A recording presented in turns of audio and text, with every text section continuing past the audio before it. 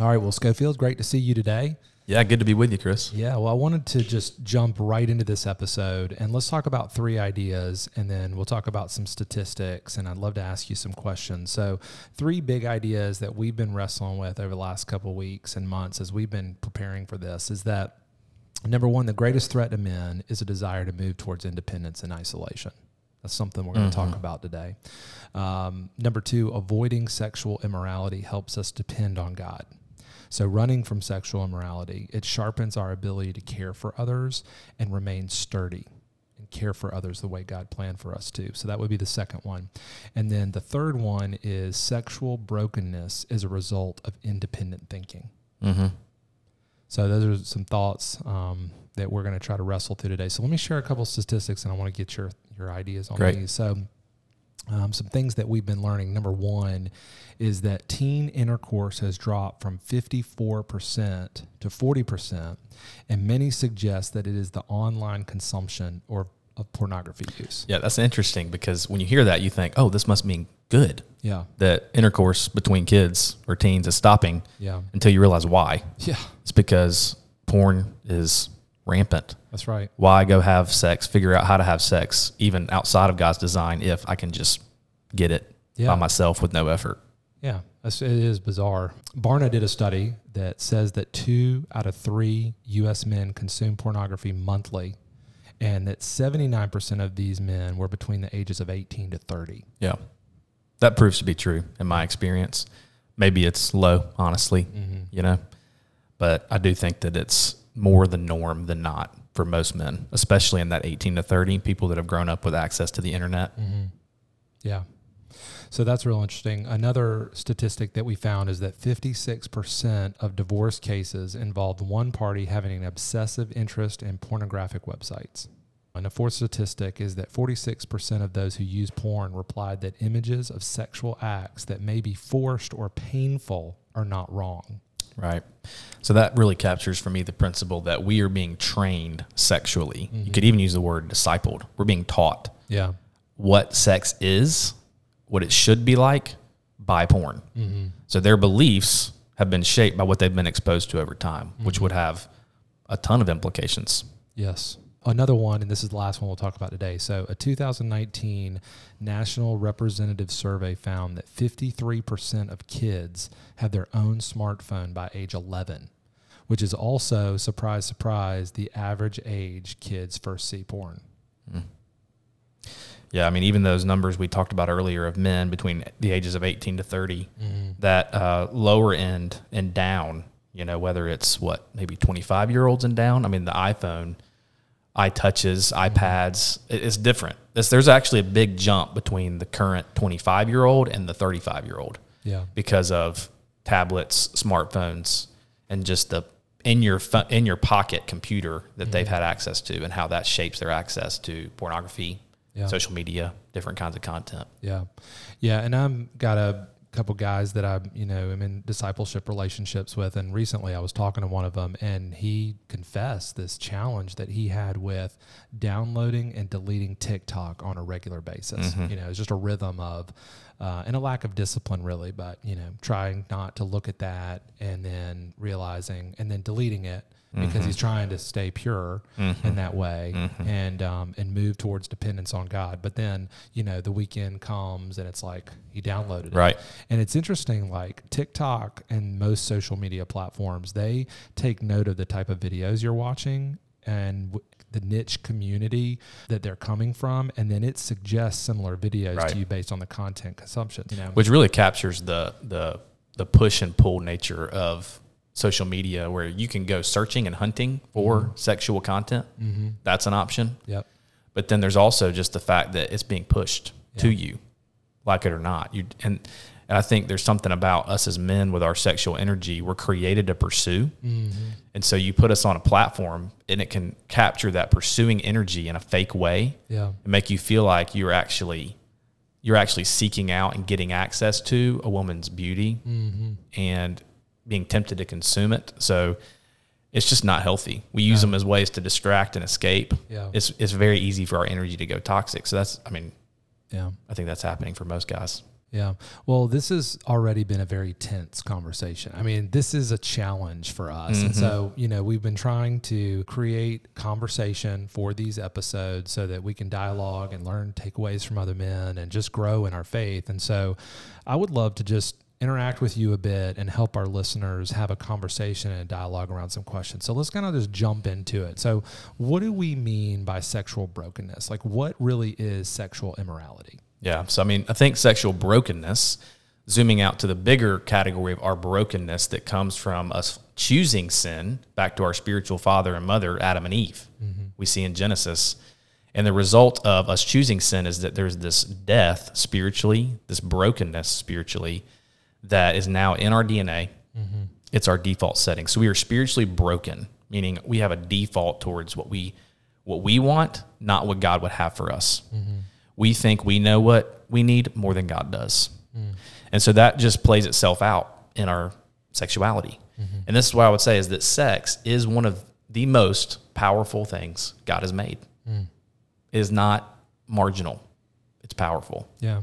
And so when brokenness gets stamped on something so powerful, it also should be a source of incredible blessing, right? God creates sex. It's his idea.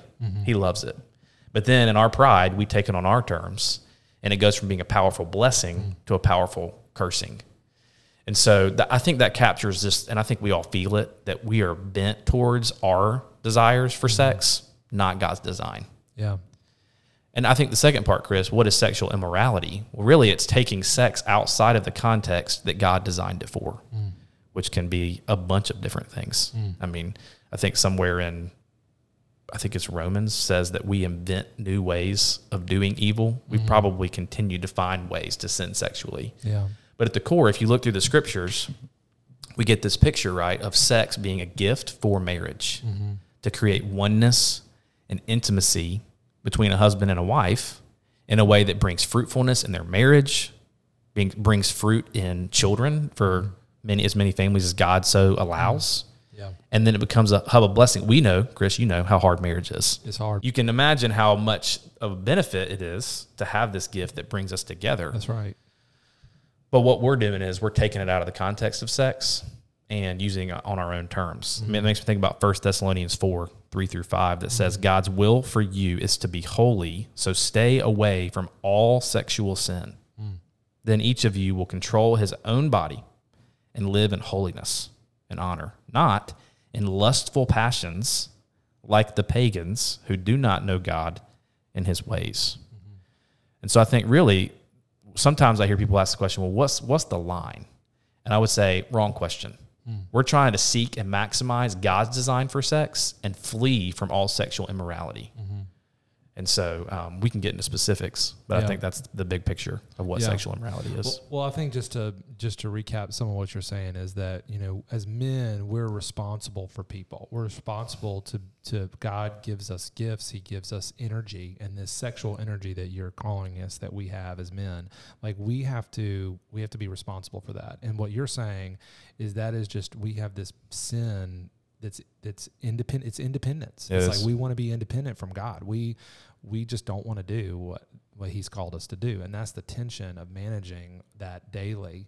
Well, I would add there, Chris, one of the ways that I've been taught to think about this is that independence comes from our proud unbelief.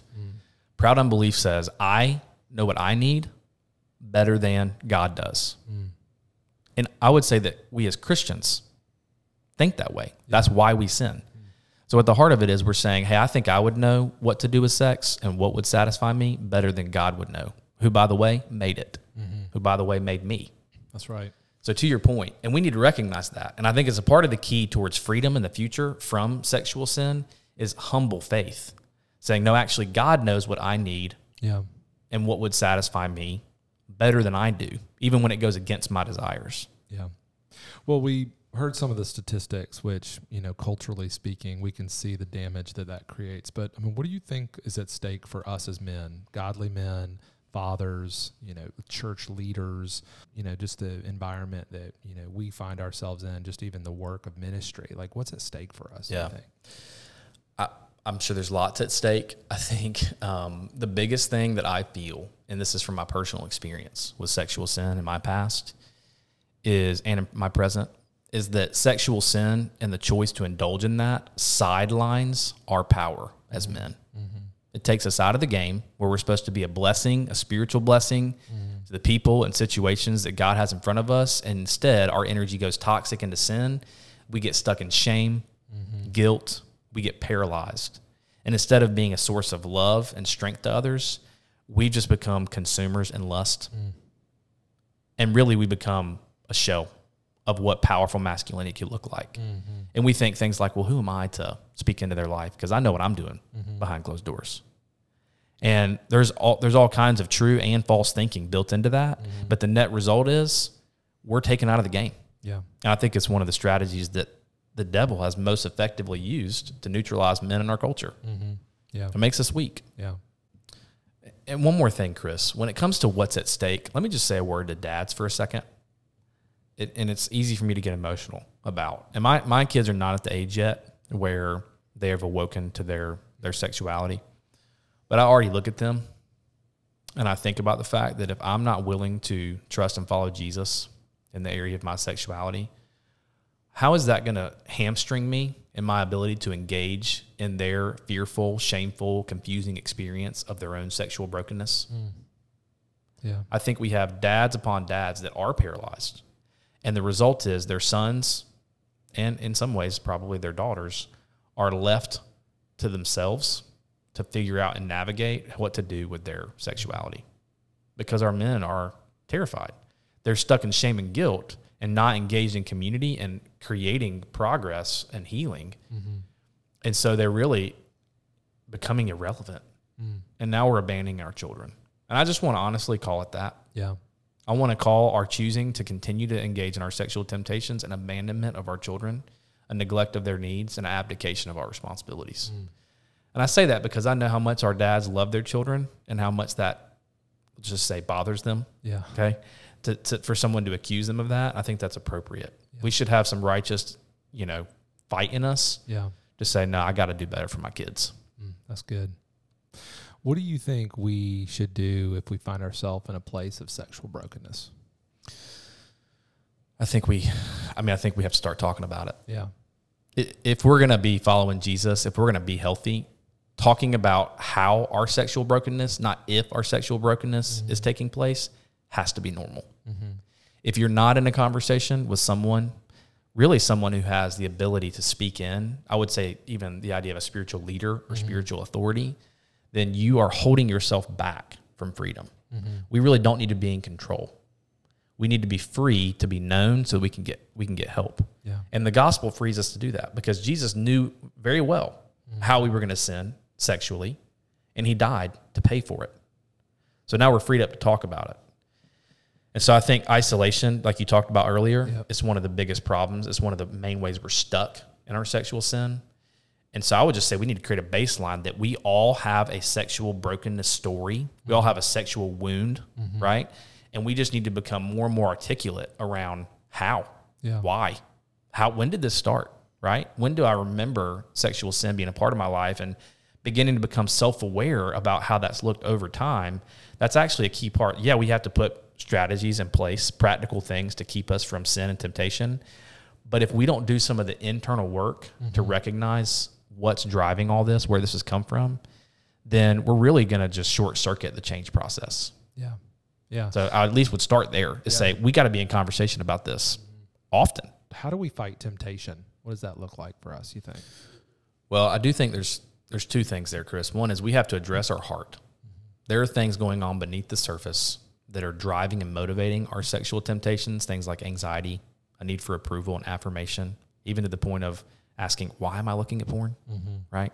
Because I feel like I'm not sure if I'm good enough as a man. And so now going and getting access to a woman's sexuality is a fake version of her receiving my masculine energy and saying yes to my manhood. And does it feel good? It does. But the answer, it just feels good, is not good enough. So if you need to have a better why on a heart level and then be able to talk to God about how he actually meets us in our needs for affirmation, our needs for comfort, right? Our needs for peace if we're anxious. So that's part of it. But the other part is we have to change our behavior. And when you think about fighting temptation, here's some language that I use is we have to learn how to fight the battle before the battle. That's good. The goal is not to be good enough at resisting temptation because we're not. It's to flee from temptation. That's right. It's to say, hey, how do I keep myself from the moment of temptation even arriving? So we got to learn how to take steps back. Not that, I'm going to not use my phone beside my bed tonight. Yeah. I'm just committed to resisting temptation, AKA fail, right? We all know how that goes. So it's more like, hey, do I keep my phone out of my room? How am I going to structure my phone with restrictions and software that helps cover it? Basically taking things off the table to where getting access to content would become near impossible. Yeah. And I mean anything. If that means getting a dumb phone, if that means having a friend with restrictions. So in what situations am I not going to put myself in? And then what situations am I going to put myself in for good use of my energy that instead of me just sitting idle, I'm actually using and spending my energy for good. If you're married, pursuing your wife sexually, engaging your marriage and figuring out how to just improve your sex life throughout seasons, right? And so I think fighting the battle before the battle is a key concept. If we're going to develop momentum, right, then it's going to be that kind of strategic thinking. Chris, you talk about pornography and its pervasiveness, and even the idea, that statistic where we have men who think that doing things that are harmful or seem to be not liked by their partners is not wrong or it's okay. It makes me think about an analogy I was taught one time by a counselor, that our brains are being wired neurologically, right? Like sexual pleasure produces dopamine that literally creates pathways in your brain towards pleasure and says, this thing makes me feel good. Yeah. I like it. Yeah. So the analogy was, if you were to take a baseball and you masturbated just looking at that baseball over and over and over again, you would almost develop an association, right? Where a baseball becomes a version of exciting to you, right? Which seems ridiculous and it's extreme. It's not necessarily real or precise. The point is, when you correspond pleasure to this experience over and over and over again, you are hardwiring your brain to associate that act, that object, by the way, which is what we're turning humans into, for pleasure. And so what does that mean then? If we have a generation of young men who've been trained and hardwired to experience sex the way that porn portrays it, what's that going to do when you actually get into a relationship with a real human being, your wife, who's not even close to what that screen portrayed? Yeah. How do we then engage her in a way that's more about intimacy and love than about objectification and self-gratification on my terms? Not to mention what the setting and the types of what was displayed to be erotic and attractive was in an unhealthy way. Yeah. And so I just think that's something to just consider. If you're, using porn, and if our young men are using porn, it's not a neutral net effect. Yeah. We're hardwiring our brains in an association, and it might take things off the table, or it might create a ton of work for us when we enter into marriage to experience healing. And I can just say from my experience personally, I think I feel the current effects of that in our marriage. Yeah. Where my ability just to be emotionally engaged in loving my wife, and sex being a chance to connect with a person, bro. I mean, I was trained that sex was something that I do by myself to make me feel as good as I can. Yeah. And I keep clicking until I find what I want. Yeah. So no bueno, right? Yeah. Is the technical way to say that. I mean, so I just think that's something for us to think about. And I think at large as a culture, it's a pandemic. Pornography is rampant. It is hijacking our men. We all wonder where they are. Well, they're probably hiding watching porn. Yeah. And I think, as you talked earlier about this pursuit of holiness, this is going to be one of the ways that we detrain our mind. That's right. That's right. We're going to have to literally be transformed by the renewal of our minds. There is hope. So I know that sounds gloomy, but God can do more than we could possibly think, to ask, or imagine, right? But it's going to take recognizing the weight of our choices first and letting that create a righteous fear in us that this is not good. This is unhealthy. Yeah. And it's become normalized in our culture. This is normal. So our kids growing up today, there's no stigma, right? Like there was a factor that you hid that 10, 15 years ago. Now it's in mainstream media. This is just a normal part. And it's being advertised as a healthy, good thing. Yeah. By porn companies. Yeah. So it's gonna take some reorientation of our thinking. I'm not saying you need to confess to every person in your community group the exact details of your sexual past, but somebody in your community group, be it your leader, other guys, we have Men's Roundtable, Authentic Manhood, and inside of that, we did a talk on the sexuality wound. Yep. I did that talk. Yep. And it really just was a summary of all the things that I've tried to live into for freedom. Yeah. And really things that have actually helped. Yeah. And there's some good exercises in that, like the action steps from that teaching. Yep. So we can put that in the show notes. I think the value there is really, what I'm trying to say is the reality of a sexuality wound captures that you have a story. Mm-hmm. Like you have a past of when sexual sin entered your life and began to distort your trust in God and began to impact you. Mm-hmm. And that sounds miserable, right? Yeah. To think about talking about that. But I do think it's important, and it can't stop there. Mm-hmm. That has to be, a part of a grander strategy for freedom. Yeah. But hopefully those resources, other things we can point our members to can be at least a starting point. And I think once we take some of those steps, it is kind of like a flywheel that gets spinning. Yeah. You can develop momentum towards freedom. Mm-hmm. That's one of the things that I used to not believe, was that I just didn't have a choice. Mm-hmm. I would always return to porn. Mm-hmm. I would always return to social media, right?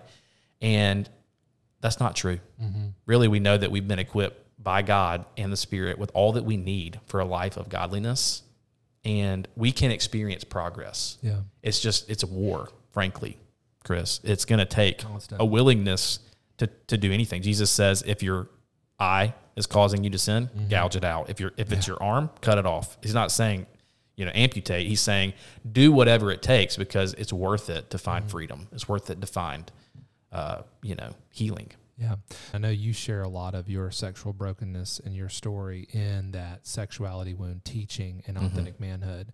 But I mean, how would you advise us and then I would say kind of a part of that question, the way that we think, I'm learning in my own life right now that I just have stinking thinking. I'm easily deceived. I overvalue myself. I think way too highly of myself. And so a lot of times it's that independent fog that I'm in. You are in the car, you're driving, it's like foggy. And then, the fog lifts a little bit and all of a sudden you can see. And I think confession and just sharing, being accountable, being known kind of removes that independent fog, if that makes sense. How did that come about for you in telling some of your story to someone? Was it just like a particular person? Was it a community group leader? What did that kind of, if you were to say, hey, here's how I did it. Yeah. Real quickly, I guess, maybe. It's a good question. I would say two things. One was starting to open up personally. Yeah. I remember when I first got clear, I'd become a believer the previous summer, and that fall I'm masturbating. Mm-hmm. I'm in a moment of giving into sexual sin. And I remember feeling, hey, I don't think this is right. Yeah. The irony is I'd never been told that. Yeah. I'd never been discipled or equipped to think about sexual sin and God's design. So I go to a youth group and I tell my leader what's happening. Mm-hmm. And I said, hey, is that wrong? He said, yeah, that's wrong. Masturbation is wrong. Yeah. We're getting that on the table right now. Yeah. I guess that's a complicated question. Yeah. And maybe not at the same time. Yeah. I think if we're saying that sex is created to be a source of unity and oneness in marriage, then I think a pattern of taking that gift and using it for self-pleasure, I don't think it's setting you up well for what it's actually for. And so some folks will just say, yeah, it is sin. I'm probably leaning that way. I think it's just wrong, But I do think there's room for further discussion if you wanted to do a whole podcast on masturbation. But for all practical purposes, it's not the goal. It's not what we're doing. It's not what sex was for. Yeah. And so my point in that story, though, is that it was the first time that I got my sexual brokenness and experience out on the table. Yeah. If you fast forward to college, it became more of a friend thing where I had some guys, we were trying to fight to not look at pornography together. And so over time, it's evolved into getting into spiritual authority relationships where I have pastors, leaders who I'm talking to, and they're helping me understand the stakes. That's when really the game started to change for me. Wow. I'll never forget having accountability software on my computer. This was our beginning of our second year of marriage. I went and looked at something on Netflix that was sexually explicit content, and I didn't think that my wife would see it or that it would catch it. It did. Yeah. I'll never forget getting the phone call from her and feeling like, I was going to throw up. Yeah. Because I couldn't lie. She asked me if it's what it was, and I said, it is. Yeah. And it just completely crushed her. I had not been fully honest with her about the reality of my past with pornography. And that went to her. It went to a mentor. It went to another Christian friend. And it forced it to a head. I had to go to one of our pastors at the church at that time and just tell him, this is what's happening. Yeah. And that was a moment where I'll never forget. He looked at me and he said, I don't doubt whether you are remorseful and you wish that you weren't doing this and that you do love God and that you're a good guy. Yeah. Here's the thing. You're going to have to decide if you're going to be a good, remorseful guy who continues to live into this pattern or if you want to be a part of the things that God has in store for you. And here's the catch. You can't have both. Yeah. Something happened for me in that moment. I've told that story before because it created clarity for me. The lie that I was believing is I was doomed to this and it would just be a part of my life and I wasn't necessarily losing anything. He made it clear for me that I am taking things off the table. When I choose to sin and give into that pattern, it's holding me back from the things that God wants me to do and be. Even in 1 Timothy, I think it's chapter 5, Paul's telling Timothy to keep himself pure so that he can be a utensil that is ready for honorable use by the master. And so part of our motivation is, well, we have better things to be doing, right? Like God has good things for us. He has good works for us to do. And so that was a turning point for me. Yeah. I went through Quest for Purity at that time as well with our church. I just started taking some more rigorous steps, and that began a new momentum. And I would use that word. I would encourage our men to think about, what does it mean to cultivate momentum towards sexual freedom? It can happen. It's just war. It's brutal. It's embarrassing. It makes you feel shameful. We're going to have to get over all that and be willing to say the gospel's sufficient and it's worth it. Yeah. So just to answer your question, that's what the journey was like for me of getting in space on my deal. I will add this one thing. Having to go on the hook for other men's sexual freedom has been a critical part of my own. What do you mean? Unpack that. Having other people that are hurting and stuck with sin and needing to help them in our church. This started with students for me, working in our student ministry, but now it's friends, men at our campus. I mean, all over the place, right? The statistics make the point. Yeah. Needing to be able to love them and help them. I know that I cannot continue to indulge in sinful patterns and be an asset to them and what God wants to do for them and support them, have real strength to offer. Yeah. And so, frankly, having to talk to a bunch of people about how they can find freedom has actually fueled my own freedom too. Yeah. It keeps me accountable and it brings in new clarity, new ideas. I mean, I'm thinking about sexual brokenness often. Yeah. Because whether it's me or them, I'm engaged in thinking through how to find freedom. Yeah. Yeah. I think just even if you are struggling with this, okay, just even going to someone to say, hey, I need prayer. I mean, that gives what you're saying someone an opportunity to care for you, which is they're not responsible for you, but in a sense, you're saying that in a way. It's the line between being responsible for people and then just caring for people. And I think the more you grow as a man, I think an authentic man, the more you get opportunities to care for people, but then also be responsible for people. And it's hard to do that if you're struggling with this. Not being honest with it, isolating yourself, versus what you're saying. There's some responsibility, and you got skin in the game, and you're getting to be a part of that. That's good. Earlier you read the scripture, 1 Thessalonians 4, 3-5. So let's talk a little bit about that for a minute. This pursuit of holiness. Why is a pursuit of holiness a great roadmap for sex, for dating, for marriage? Well, I think at the core of that is it's just a God-centered life. Yeah. So what does that look like for you, like today? Like how do you navigate? You get in the car, you're going down the road. So like your day is filled with lots of things. So walk us through, like, how do you pursue holiness like that in a day? That's a great question. I mean, I think I really try to believe that God is who he says he is. He is my king. He is my savior, and he is my satisfier. Mm-hmm. And so knowing and believing that in every area of my life, I have to move towards his design, continue to repent from my independence, my proud unbelief, whether it's how I love my wife, how I parent my kids, how I manage my sexual energy, how I work, the things that I'm tempted to worship in place of him. Mm-hmm. And really, Chris, just in faith saying, he's God, I'm not. He's good, I'm not. Yeah. And he is in his own category, right? That's the idea of holiness is that he is entirely other. There's no one like him. Yeah. And so in faith, saying if there's no one like him, he alone is worthy of my worship and my obedience, then I'm moving in response to that, area by area, day by day, week by week, in the context of biblical community. Yeah. With other people that are helping me think, that are themselves embodying holiness for me, modeling holiness, Yeah. and also engaged in my personal holiness and trying to lead myself in that way. Yeah. I mean, I hate that some men struggle with this, and I struggle with this too.